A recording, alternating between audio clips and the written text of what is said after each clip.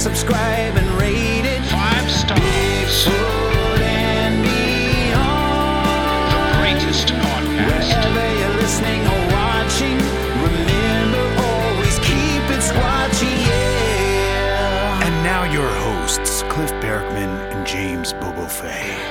Thanks to Next Evo for supporting our show. Try Next Evo Naturals, capsules, gummies, mints, and topical creams.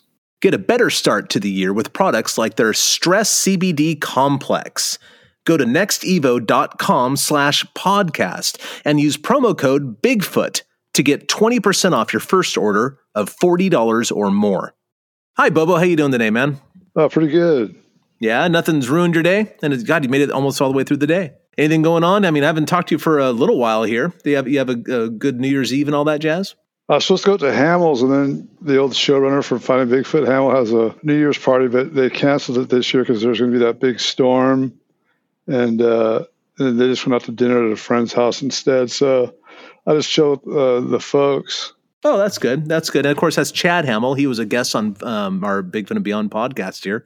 I don't know, like a year or two ago. So if you want to hear straight from a producer's mouth who had to work with all of us, it's a pretty funny episode, I think, too. Chad's a great guy and a super funny guy. So you're hanging out with the folks. How are they doing? My mom's doing really well. My dad's got dementia, so slowing down a bit. Yeah, he slowed down a lot. Yeah, well, he was burnt. His name's Fireball for a reason, and who burn hot, burn short sometimes. So, well, he's going to hit 90 in a couple months. Oh man, good job, Fireball. That's fantastic. Yeah, nice. And of course, Fireball was featured on a Finding Bigfoot episode, the one that was called Bobo's Backyard. Yeah. So we sat Fireball down and talked about the young Bobs and showed some pictures. That was a fun episode.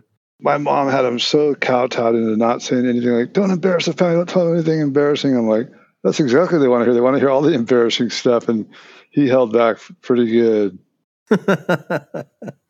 Good. And that's also the episode we found Sochi on. Yep. Cliff's dog. Yeah, absolutely. Well, yeah, we Melissa and I just hung tight to the house and New Year's Eve. Didn't do a whole lot. Been working ever since, pretty much, because I work most days here at the shop. I did get to the woods, though, this past week. And then last week, too, which was kind of nice. Explored a new area in one of our spots we call Easter Island. This past week, we got Weyerhaeuser permits. Weyerhaeuser is... Oh, you did? Yeah, Weyerhaeuser is a big logging company in the Pacific Northwest. And most of their land is closed off. It's private land. But once a year, they open it up for permits. And they have driving permits that cost like $300, and they have walking permits that cost $100. And they only open it up... I mean, I don't know how long it's open for. It doesn't matter how long their permitting thing is open for because they all sell out almost immediately. I popped on the very same day, like about an hour or 2 or 3 after I heard it was open.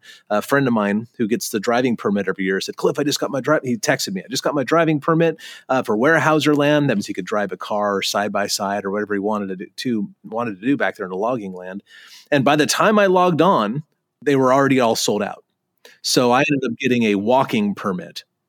So I bought a walking permit, got a couple more for museum folks, and they bought their own too. And so we've been exploring these areas that we've never gone into in one of our best research zones. So far, we've only been privy to national forest land. And this is the place where we've cast 4 footprints over the last 2 years, where my guys had a sighting in August. So it's a really good area. 4 prints in one area in 2 years, plus a sighting, plus sounds and all this other stuff. That's a hot area. But there's all this land that we have not been able to go on because we're not going to go trespassing around and stuff. We don't want to get tickets or anything. And that'd be bad for us. It'd be bad for us financially. It'd be bad for the museum image, et cetera, Dude, I don't know anyone that gets tickets on those places. Like there's so few people out there nowadays compared to, they don't have the security they used to at all. No, I've never seen anybody. I mean, I've been out a few times now, and I've never seen anybody on the land. Although there are tire tracks out there sometimes. I'll see like forest techs and biologists and stuff, but like and foresters, but the old like guys, the old timber company guys, their job was just go around and make sure the machinery's not getting messed with, and no illegal cutting, that kind of stuff. I never see those guys at all ever anymore. Almost never. Well, you know me, man. I'm not going to go playing around with the law. I don't want to mess with them. That's part of my baggage. My dad was a cop, so whenever I feel like whenever I get a speeding ticket, I feel like I let him down somehow. It's one of those things. But yeah, so we've been poking around and pushing down on the roads and stuff, and just exploring the area to see what's going on. I haven't found anything. Only been out twice in the last couple of weeks in those particular areas, but that's kind of the new focus right now, since our normal spots. We can't get to at this point because you have to go over some passes and then they're under snow as well.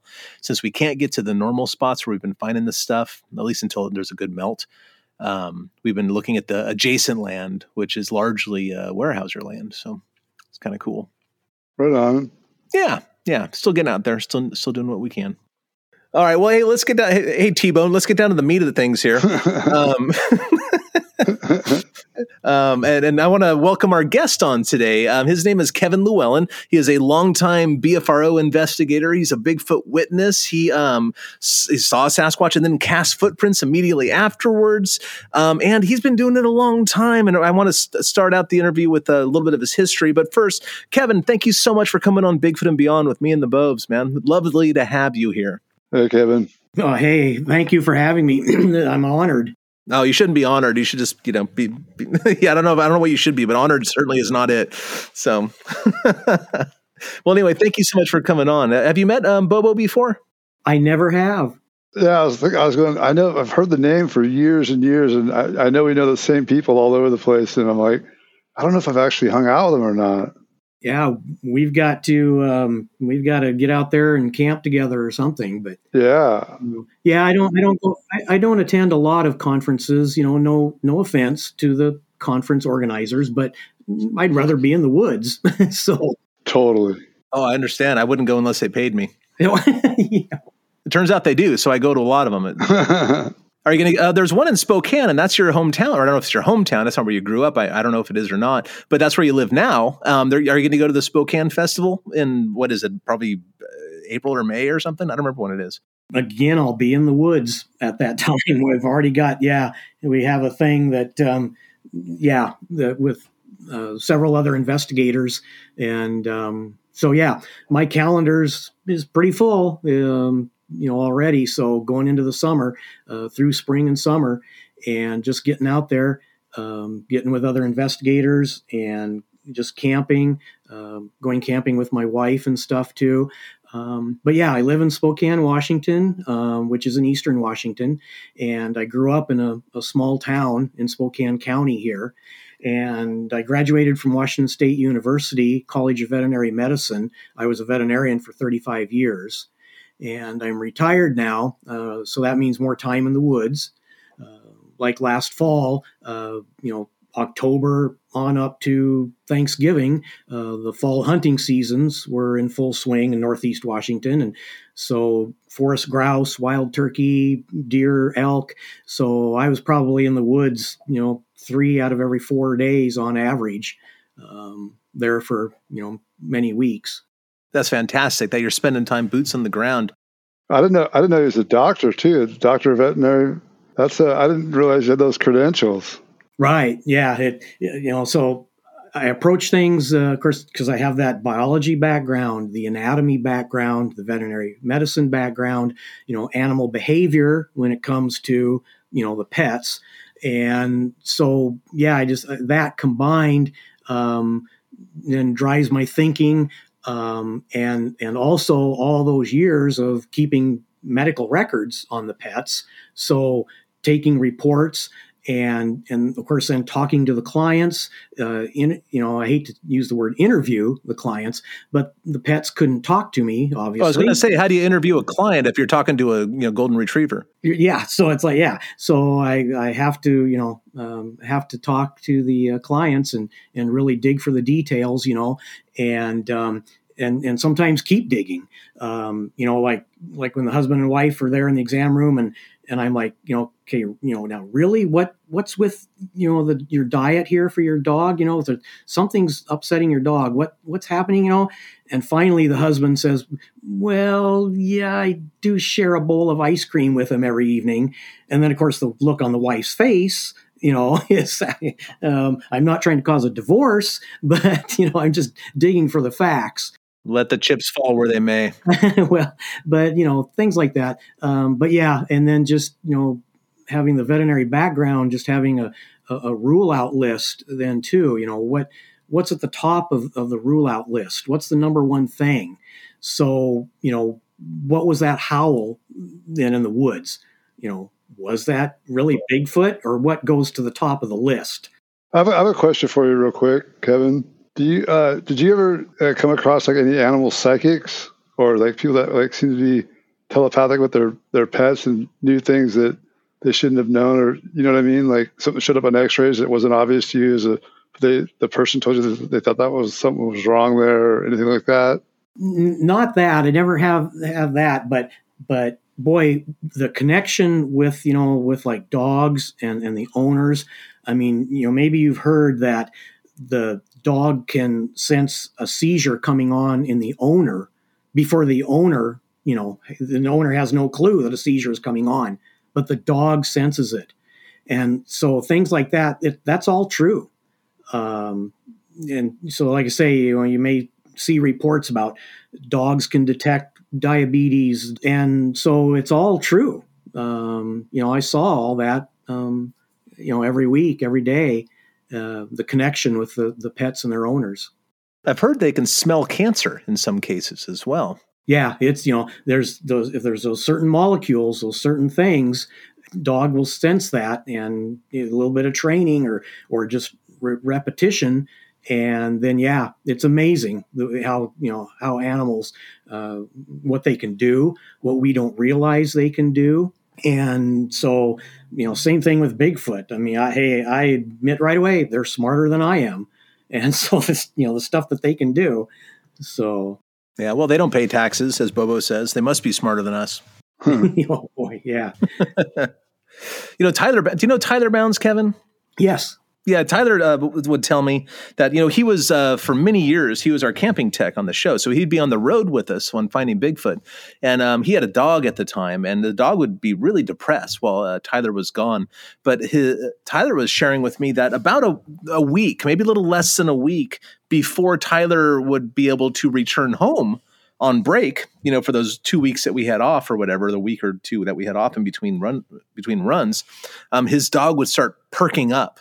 And even to the point where the day before, the dog would be really playful and be looking out the window all the time. Or at least that's what the dog sitter would told Tyler at the time. And I always thought that was really interesting. Whatever sort of connections there might be there, the dog seemed to be pretty clued in on it. It couldn't have been smell, because Tyler was across the country in Tennessee or somewhere. So it couldn't have been smell. But wouldn't be a bit surprised if there's something else kind of weird going on with that. It's kind of cool.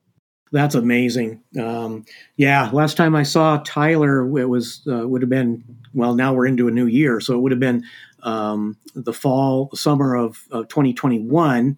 And we were camping together in the Washington Cascades.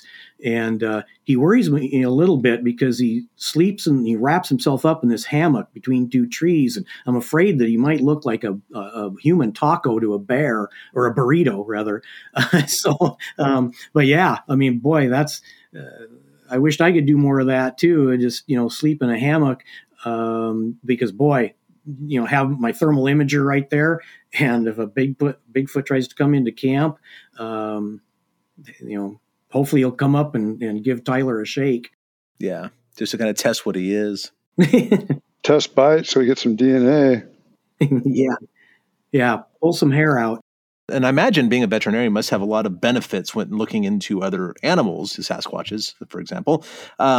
I want to get into that to see what else might be useful from your background there in a minute. But I'm super interested in your formative years in Bigfoot because I know you because, we've met a few times, I guess, over the years. But you reached out to me because you had some original artifacts you wanted to donate to the North American Bigfoot Center, which, of course, we happily accept. We accept all donations. But yours were fantastic. I mean, beyond exquisite. It's just fantastic.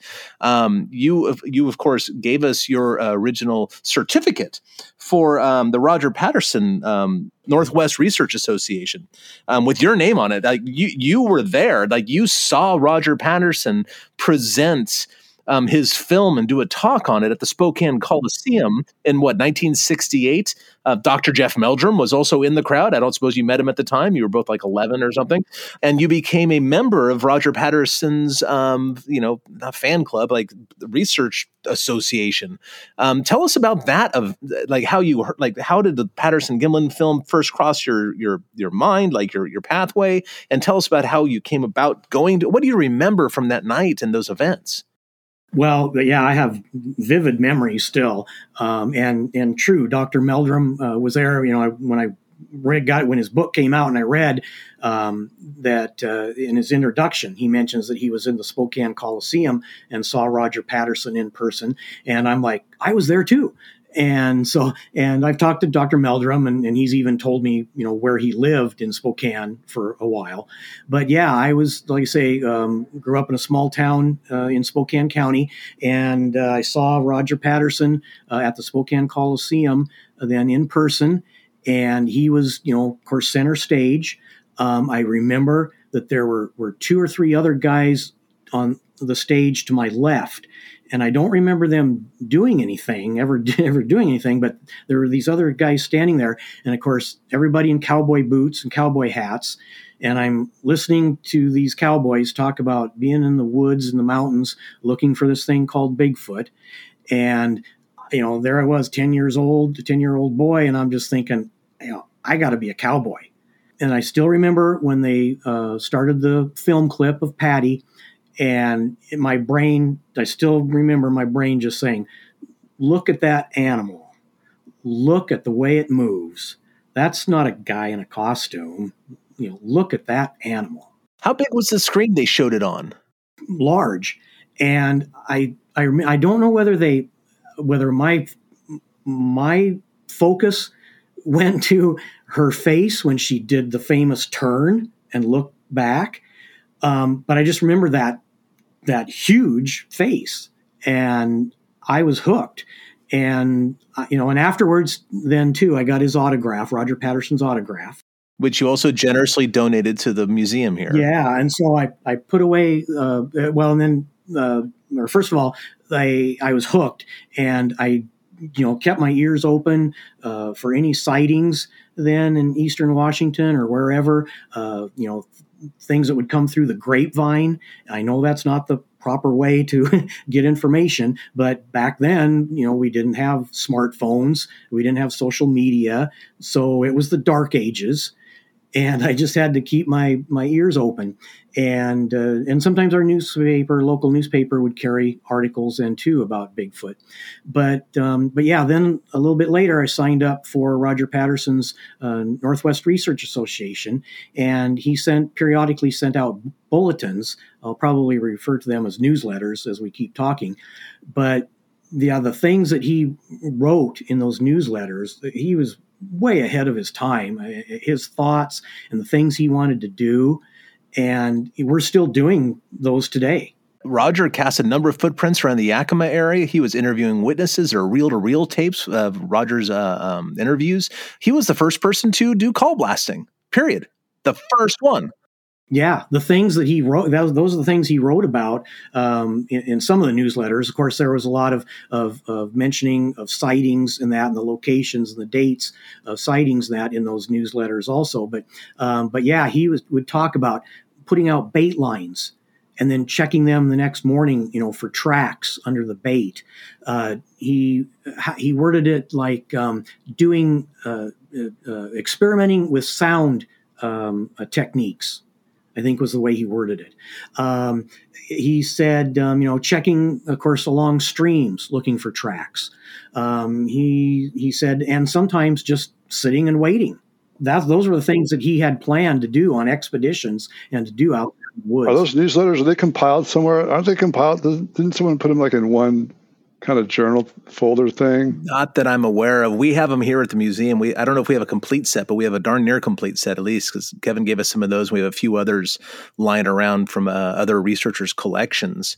How many did he print? Do you know, like how many volumes? Or I had 7 originals and my original membership certificate and his autograph that I got that night. And yeah, I donated them to the North American Bigfoot Center. And I want to thank Cliff again for, making a fantastic display. They're protected under glass. But the last several years, I thought, I need to get these out there. I need to share them. I need to have them go somewhere. And so, yeah, thank you again, Cliff. Thank you, Kevin. Yeah, great display of that history. Stay tuned for more Bigfoot and Beyond with Cliff and Bobo. We'll be right back after these messages.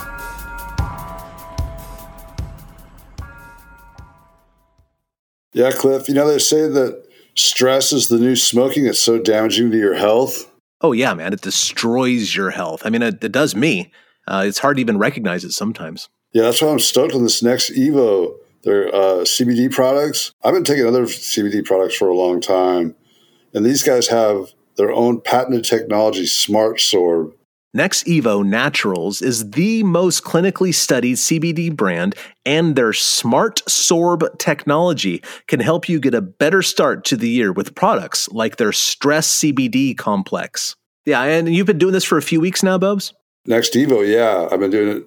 After a couple weeks, I'm like, I really feel calmer, less stressed, I'm more relaxed. Now, they have a bunch of different forms as well, capsules, gummies, mints, and all this sort of thing. Do you have one that you prefer? I prefer the capsules. Yeah, go check out their webpage because they got a variety of Next Evo products, for less stress, better sleep, or boost your daily wellness.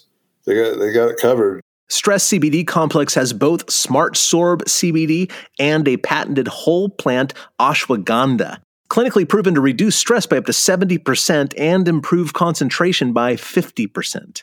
Yeah, this isn't just a bunch of hippies, in some barn slapping stuff together. This is scientifically formulated by a consumer product team with decades of experience, and each product is tested to rigorous standards. Only Next Evo uses Smart Sorb CBD, proven for 30 times better absorption in the first 30 minutes. If it's not absorbed, it can't help you. But Next Evo is different. It delivers 4 times better overall CBD absorption and has been proven in multiple clinical studies. Yeah, if you're interested in this kind of product, you can make CBD a part of reaching your full potential with Next Evo Naturals for the coming year. Go to nextevo.com/podcast and use promo code BIGFOOT to get 20% off your first order of $40 or more. That's 20% off $40 or more at nextevo.com/podcast with the code BIGFOOT. And I thought it was so funny, and I don't know how you probably think the same thing, or maybe funny is not the right word. But a year before you donated these items to us, we had another donation, which was an advertisement poster for the same event you attended. When Roger Patterson was touring with the film in probably 68 or something like that, he made a number of posters, and he was going a little on the cheap because the poster we have, which is beautiful and large, it's quite large, like 3.5 feet by maybe 2.5 feet or more. It mentions the Spokane Coliseum and the Portland Coliseum, so he's kind of double dipping there in the posters. But they must have been pretty expensive to make back in the day, and that was also it's on display. It's on loan actually from Dr. Russ Jones, another friend of the podcast here. I don't know where he got it, man, but it's just amazing. And then, of course, you come along and you have an autograph from Roger from that same event we have the advertisement for. So we display them together. And it's just what a really neat combination of artifacts that could be on display for people to enjoy here. Yeah, I've seen that poster, and at the bottom, I believe it says, like you say, Portland Coliseum, Spokane Coliseum, and I think it says all over the Northwest, because he did a tour. He went around the Pacific Northwest. Very interesting. I wonder who those other people are. I bet Al Diatley was one of them. That would be my guess, and maybe Dennis Jenkins or somebody like that, because they were palling around quite a bit back then. And then maybe the actor who played Bob Gimlin, because Bob wasn't on the tour. They just hired some other guy to pretend he was Bob. I've heard that, and that's what I've thought, over the years, that I thought, I don't remember them. I don't remember him introducing those other guys, but I just remember there were other guys on stage too. How long did the presentation last? You were 10 years old and it's a while ago and whatnot, but what's your best guess? What do you feel that, how long did this thing go on? Oh, it's hard. I don't remember. Of course, I know he, and I don't remember everything that he said either, of course, but he, I know he was like I say, center stage, and I'm sure he was, setting up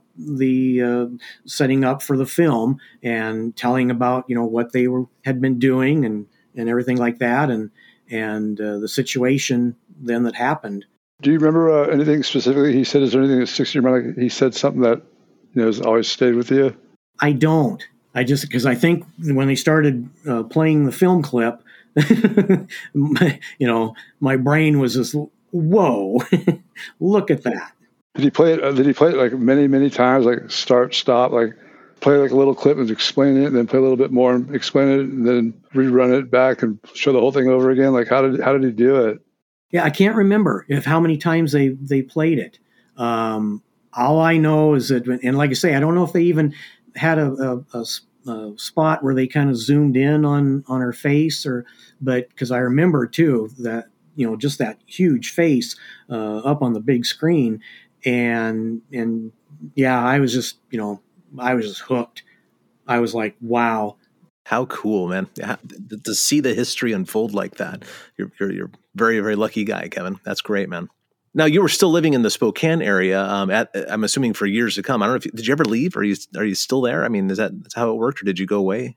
No, I had my practice here, my veterinary practice, and I'm retired here now. And so, yeah. Then shortly after that, since Bigfoot has suddenly burst upon your radar as a thing, were you aware of the Bossburg incidents that were happening in 1969 and 1970, just a half hour, 30, 40 minutes north of Spokane in Bossburg, Washington? Were you aware of that at the time through newspaper accounts or anything? Oh, yeah. And in fact, when I was in high school then, I don't remember the exact year, but again, I kept my ears open for any sightings. And there was a sighting then right at sunset along this one highway north of Bossburg. And there was this place, a wide turnout off of the highway. And the county or state, used to set out garbage cans. Well, guess what the sighting was? Bigfoot, in the garbage can, digging into the garbage cans. And so, that just, that went through the grapevine, like crazy. And I'm like, I know exactly, then where that is. And I go right through those areas to an area where my dad had been camping and hunting and fishing before I was born. So I've been going to that one area, since I was just a little kid. And then now, 7 miles straight line. I don't always like to say that because there's a lot of terrain, on a map in 7 miles, but 7 miles straight line from Bossburg. My wife and I own some acreage.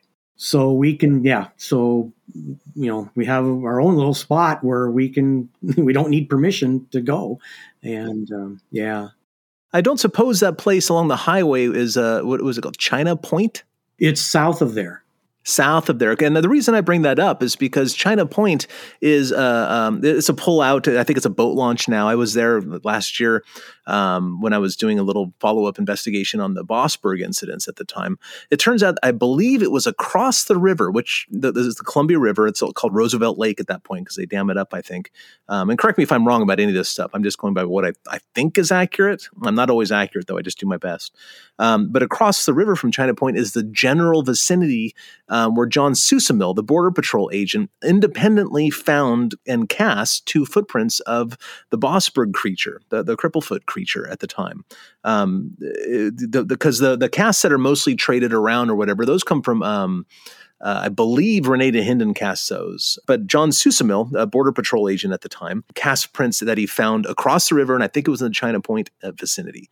So it would be interesting to find out if the location is in that vicinity, because that would lend a little bit of credence to the whole, yet more credence, I should say, to the Bossburg incidents, that the creatures keep going back to the same areas, especially if there's a food resource there like trash cans.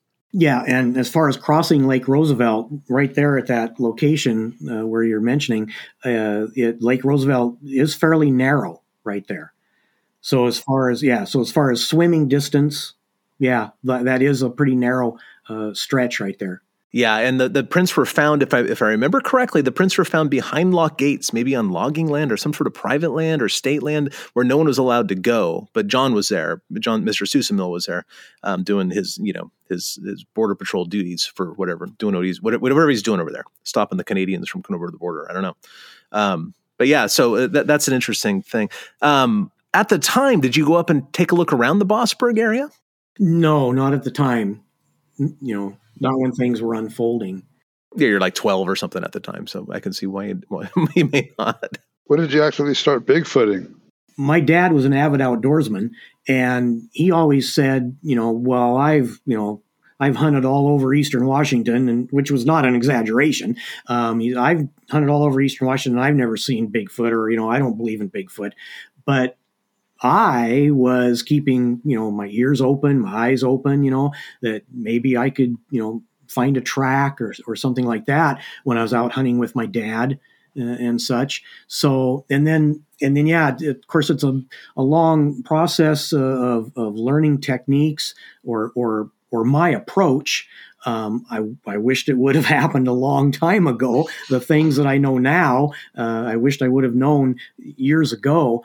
And to get their curiosity cranked up, and the things that I do, I have a whole list of things, and so I'll play a harmonica, a wooden Native American flute. I'm not a musician, but hopefully Bigfoot does not know that he's just interested in what's going on.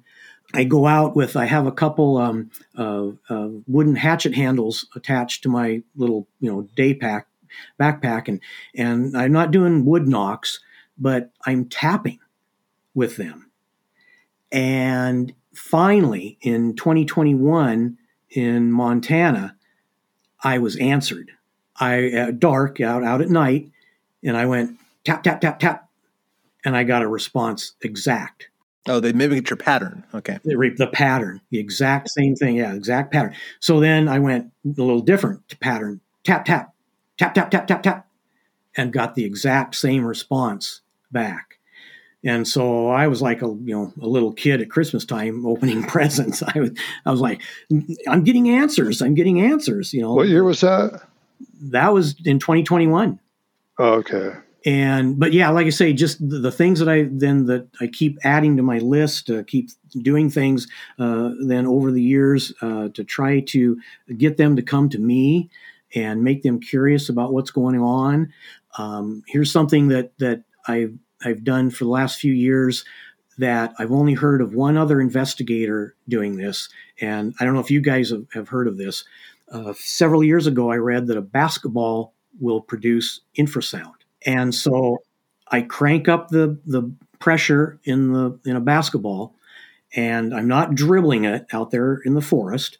So what I do is I slam it on the hard, compact Forest Service road, not in the gravel, not in the dust, but where there's a real hard area, and I slam it down on the ground. And I've also done it on bridges that go across the stream, that you drive across the stream, and I mean it sounds like a giant drum, than slamming a basketball like that on a bridge. Have you gotten results by doing that? Well, it's hard. Yes, but it's not like a call that they're going to come running. I wish that would happen one time, but yeah, I mean, I've had that one time where I was doing it on a bridge with a fellow investigator. The one on that camping trip, that one early morning hours, I had stomping outside my tent. Something went right by it. And, it vibrated the ground on my air mattress. I could just feel the ground. And I'm like, whoa. Of course, first thing in the morning, I'm going to be looking for deer tracks or elk tracks. Is that a deer that went bounding by? But I get up the next morning and I use the angle of the sun, which is, any tracker will teach you that, will tell you that too. You want to use the light angle. and I could see these impressions, these footprints in the like tamarack, western larch, pine needles ground, and I could see the impressions where something went through there, and no elk tracks, no deer tracks, something stomped. And so was that a result of them being curious of other things that we were doing, or, were they way up the canyon or something and they heard that basketball, or felt the infrasound? As you know, infrasound carries very well through vegetation, goes through the ground. Elephants can feel it on the bottom of their feet, then on the ground. And so anything that, like that, I'm going to try to think out of the box. I'm going to try anything new. Now, you've had some success. I know, and another thing that you were kind enough to let me borrow is an original cast you got. And that original cast came in association with a direct visual observation of a Sasquatch that you had.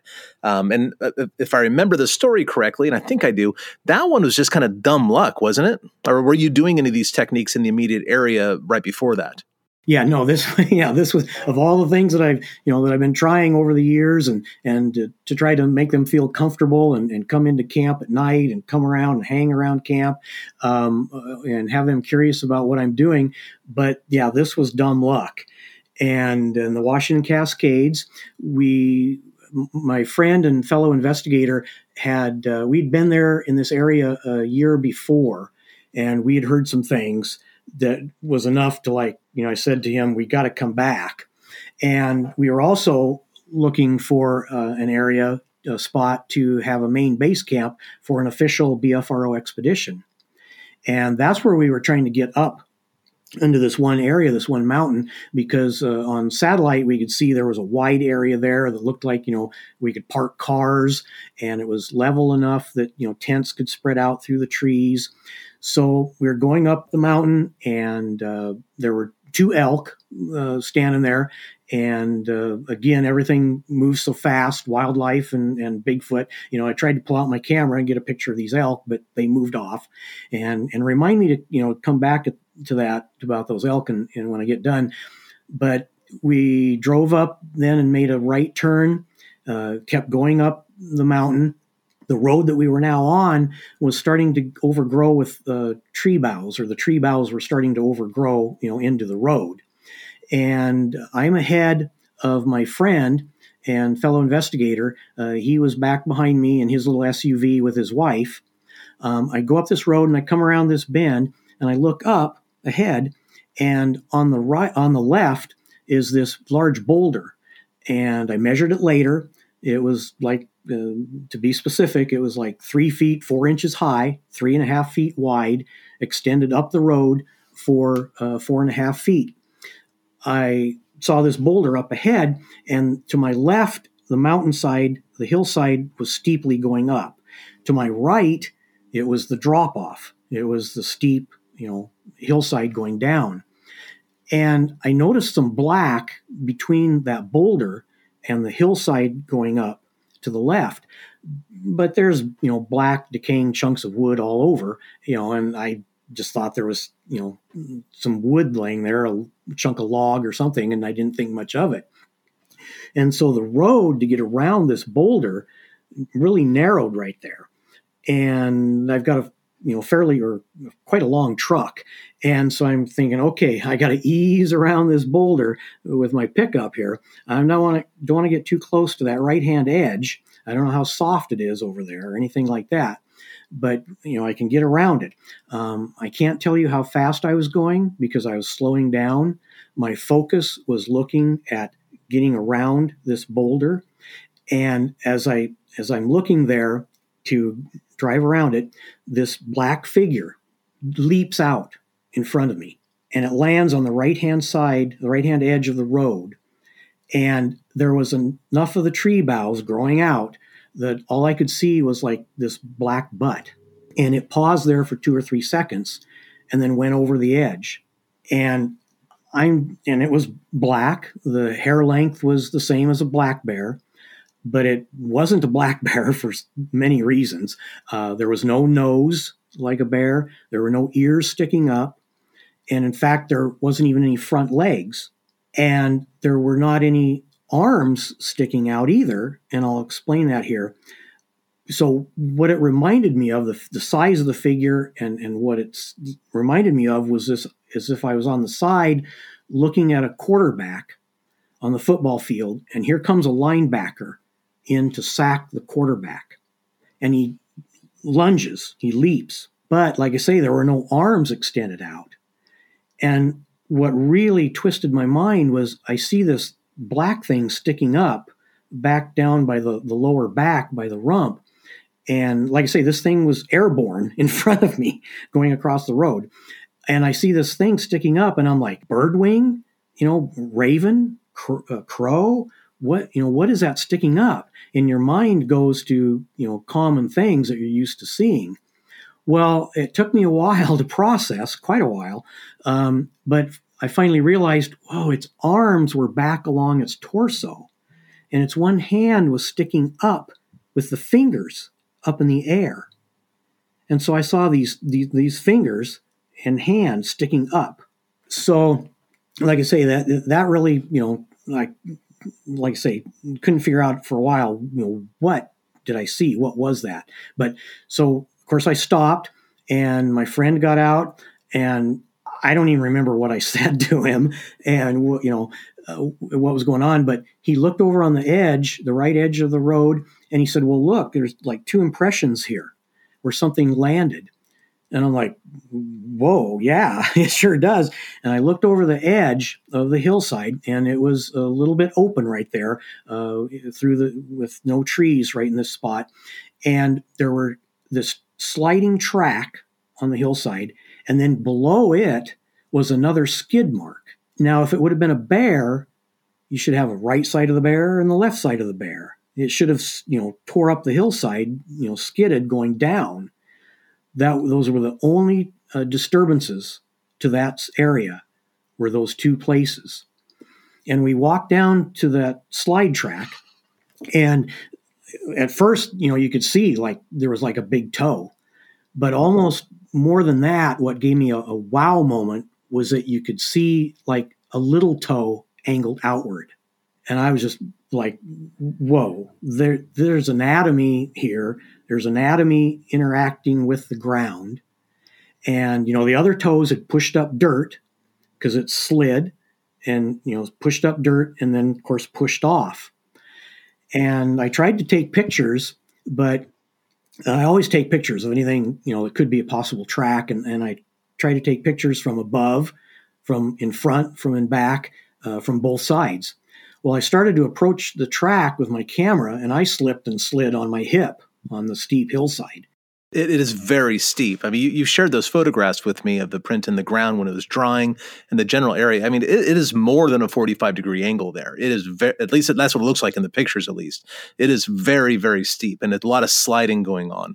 Yeah, I'm not sure of the grade or the angle of the steepness. I'm not good at those, but yeah, I slid on my hip, and I'm and to go back up to the road, you're kind of doing the thing on your toes and your hands. I didn't want to stand straight up again, and I'm just thinking, okay, forget pictures. I need to cast this thing, and I was fairly confident in the consistency of my cast, but it started to run downhill when I was casting the track, and there's this panic, and I'm like, oh no, this is not going to work.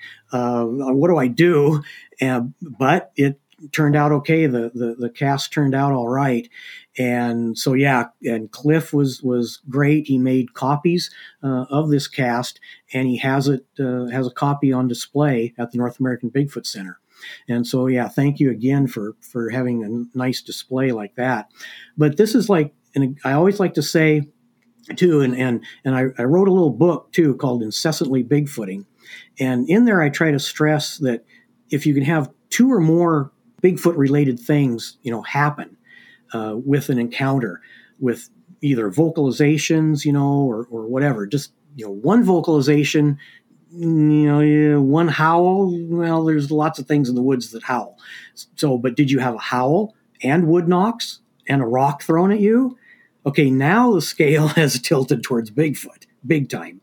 So in this case, there was this figure, and I didn't see its face because, like I say, it would have been sideways. But here's this figure leaping across the road, and then I got a cast as a result of that sighting. Stay tuned for more Bigfoot and Beyond with Cliff and Bobo. We'll be right back after these messages.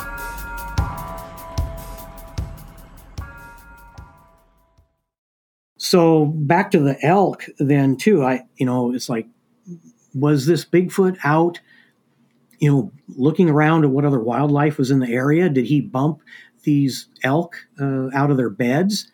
This was like 2:30 in the afternoon, sunny day. Were the elk just out, going to get a drink, or had they been bumped by this Bigfoot?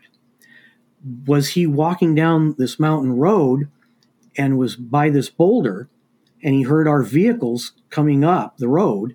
And of course, then to put myself in his place, I'm playing this over and over, in my mind, thousands of times. Did he make, almost a human decision? He's sentient, he's smart, he's aware of the surroundings, he hears these vehicles coming, that carry the humans around. And did he think, I've got to hide? And he drops down on all fours behind this boulder. But then the vehicles keep coming, and does he realize in a couple seconds, one of these vehicles is going to be right alongside of me? I got to get out of here. And he leaps out from behind the boulder. Did you stay in the area after that? Or did you just, it was a scouting trip. Did you have time to stay in the area after that? We did. Yeah, we got up to where we wanted to, what we were looking at on the satellite maps. And we got up to there, and the snow level was right there. We couldn't go any further, but we did. We camped there then. And then 10 weeks later, we had an official BFRO expedition back at that spot. How far did you see it travel through the air? It was, in my pickup truck, half-ton truck, and I'm sitting up, and so I'm looking out over the hood. Then it was at my eye level. It was out there, airborne, leaping across like that. Could you guesstimate how many feet it jumped? Well, yeah, the road actually there was no more than 10 feet. See, the cast is a little blobby. It's a little blobby, which is fully expected, I think, considering the circumstances. But you can see strong suggestions of toes, and they are very widely splayed, which I find very impressive. No pun intended, because the thing was going downhill, and if a foot that is about as malleable as your hands are came in contact with the ground, and the toes would splay out facing downhill quite dramatically. And that's exactly what we see in your cast. And you mentioned the big toe, the hallux is plainly visible, as is the small toe as well. And I think that's pretty impressive. It's a good looking cast, and exactly what I would expect from a big, soft, malleable, padded foot on the 45-degree plus slope that you had to cast this thing on. By the way, those are not easy circumstances to cast a print. Casting a print on that sort of grade can be very difficult. So I know you were saying, the plaster is running down. That you did a great job. You really did a great job making that cast, and I'm so happy that you took the time to do it. So many self-professed Bigfoot researchers would have just said, "Oh man, look at that! That's cool. It's a print," and moved on. But you wanted to record something and bring back some data, and I think that kind of separates a decent investigator from a really good one. So congratulations on that. Oh, thank you so much. And we've talked too before, you and I, Cliff, that, not every track is going to be perfect in mud, and so, yeah, the circumstances with this on a steep hillside like that. And, so I just recommend everybody out there too, to keep practicing casting anything. I've casted cougar tracks, bear tracks. One time I, just for fun, there was this wild turkey track in the mud, and the little tiny poult, the little tiny chick, was following the hen. And so just for fun, I casted that. So, cast anything, whatever, out there, any wildlife tracks. And then, like I say, you'll get the feeling for the consistency and the circumstances, the soil type, and in this instance, the the degree of steepness then too involved. Yeah, you cannot overemphasize how important practice is on that. I'm often shocked and dismayed that Bigfoot researchers haven't cast their own footprints. You got to do that, or other humans, your husbands or wives or whatever. You need to cast human prints. You have to, because first of all, it's good practice because it's approaching the right size for a Sasquatch print. But also, you need to have a number of samples of human prints in your collection in order to start learning about what differences there would be between a human and a Sasquatch print. Yeah, good point.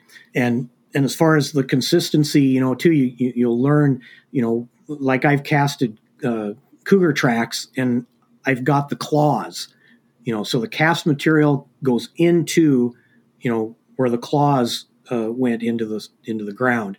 And so you want the right consistency and yeah, like say, practice. Yeah. What kind of material do you use for your casts?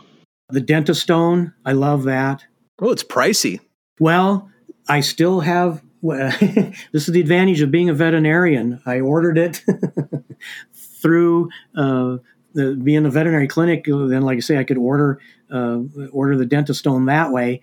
And so I don't know whether I got it at cost or what, but yeah, I stocked up before I retired. Good job looking ahead, man. That's great. You were commenting about the consistency of the plaster, and I'll tell you, that's one of the hardest things.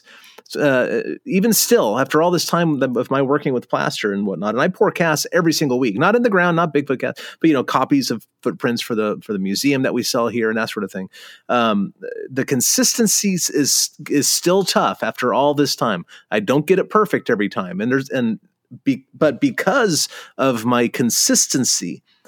Well, ironically, my consistency of casting, I've been able to detect in the field when I'm actually casting a Sasquatch footprint.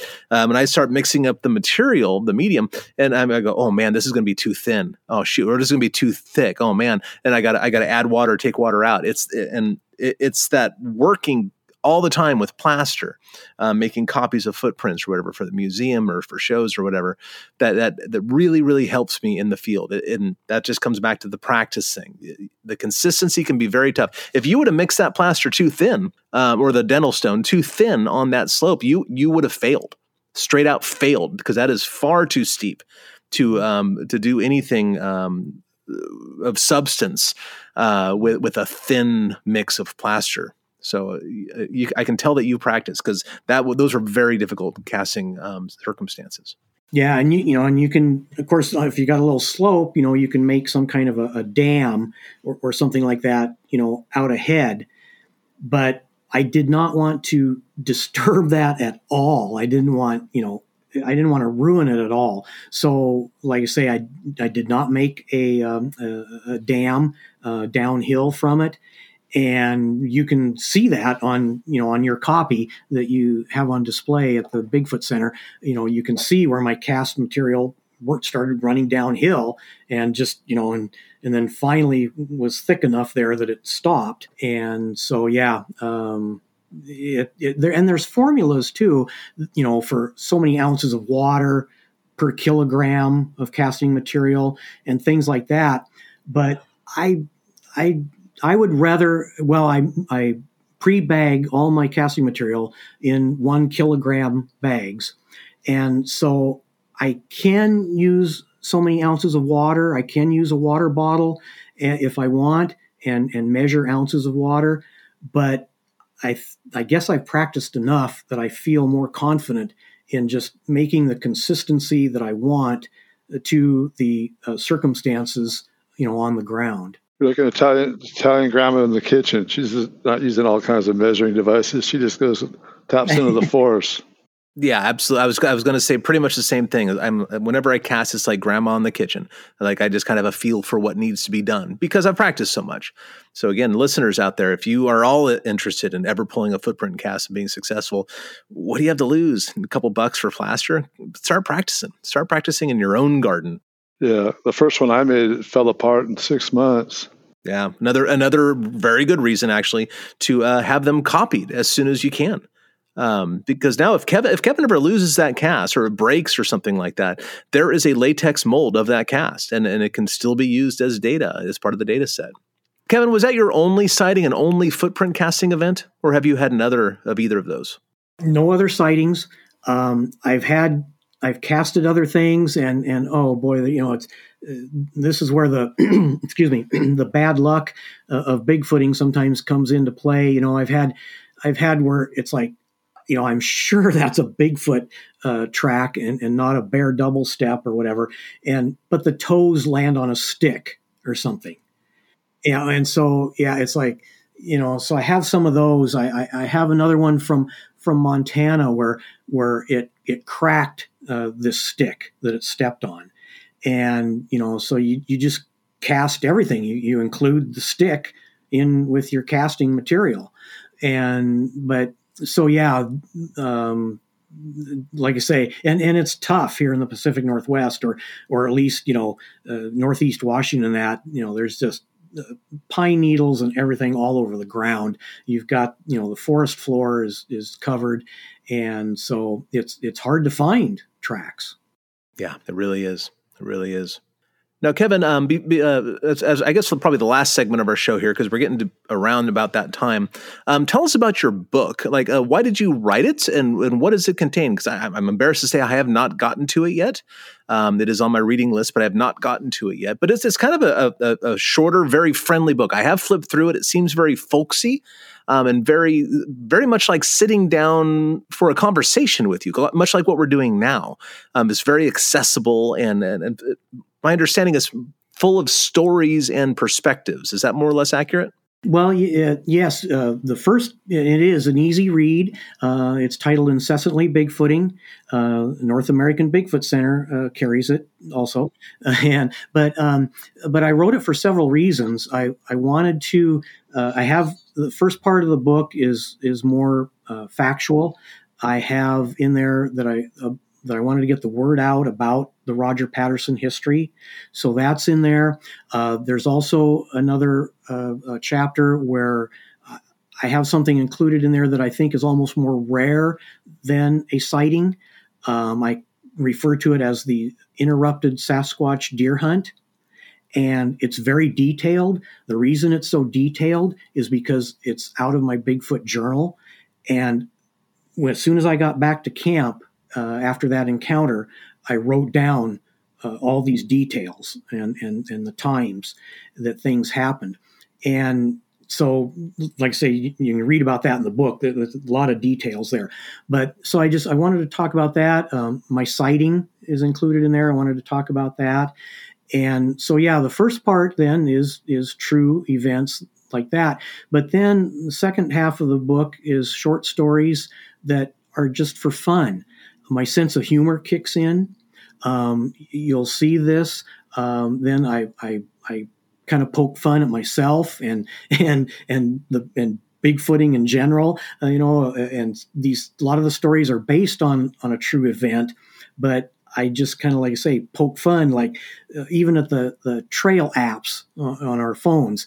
And that one time I was out with two of my friends, my fellow investigators, and so I poke fun a little bit at technology of what happened there with them.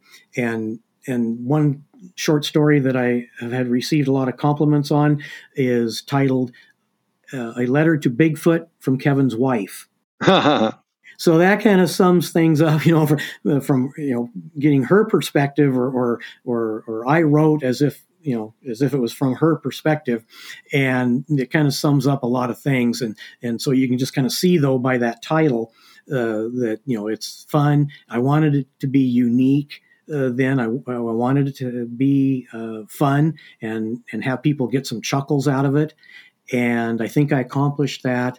And so, it's a fun, easy read. Yeah, and I don't know where else you can get it besides the NABC, but I know that we sell it for $8. So it's a very affordable and apparently a very accessible book, and I look forward to reading it. I'm sorry I have not done so yet. My life is cluttered with other obligations, but nonetheless, I will get to it. I can promise you that. Well, I thank you again, too, for carrying it at the North American Bigfoot Center. Yeah. Oh, happy to, man. Happy to. You're not only a good friend, but you're a good researcher, and we always try to stock the shelves with people who we know and trust, so. Hey, Kevin, you've been a longtime BFRO investigator. What are some of the more interesting cases you looked into, and what are some of like the wildest ones, or like hard to, like you believe them, but it's just out there? You got anything like that? Well, why don't we save that for overtime, Bobes? Okay. Oh yeah, we're running out of time.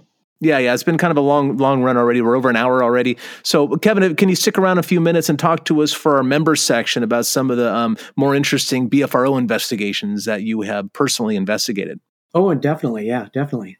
Cool. Well, with that, then, Kevin, let's allow me to thank you for coming on and sparing an hour of your time here, plus a little bit extra that you're going to give us in a few minutes. Really, really do appreciate your time and your expertise and everything else you give, including the donations to the NABC. If anybody out there would like to see the cast in person, it is on display at the North American Bigfoot Center, as well as Kevin's personal autographs from Roger Patterson, as well as his certificates from the Northwest Research Association, and original copies of Roger Patterson's newsletter, all on display here at the North American Bigfoot Center if you want to check it out.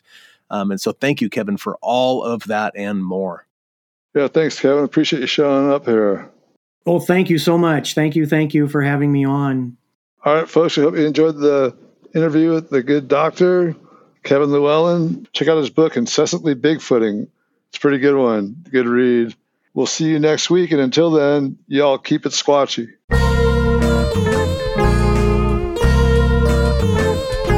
Thanks for listening to this week's episode of Bigfoot and Beyond. If you liked what you heard, please rate and review us on iTunes. Subscribe to Bigfoot and Beyond wherever you get your podcasts, and follow us on Facebook and Instagram at Bigfoot and Beyond Podcast.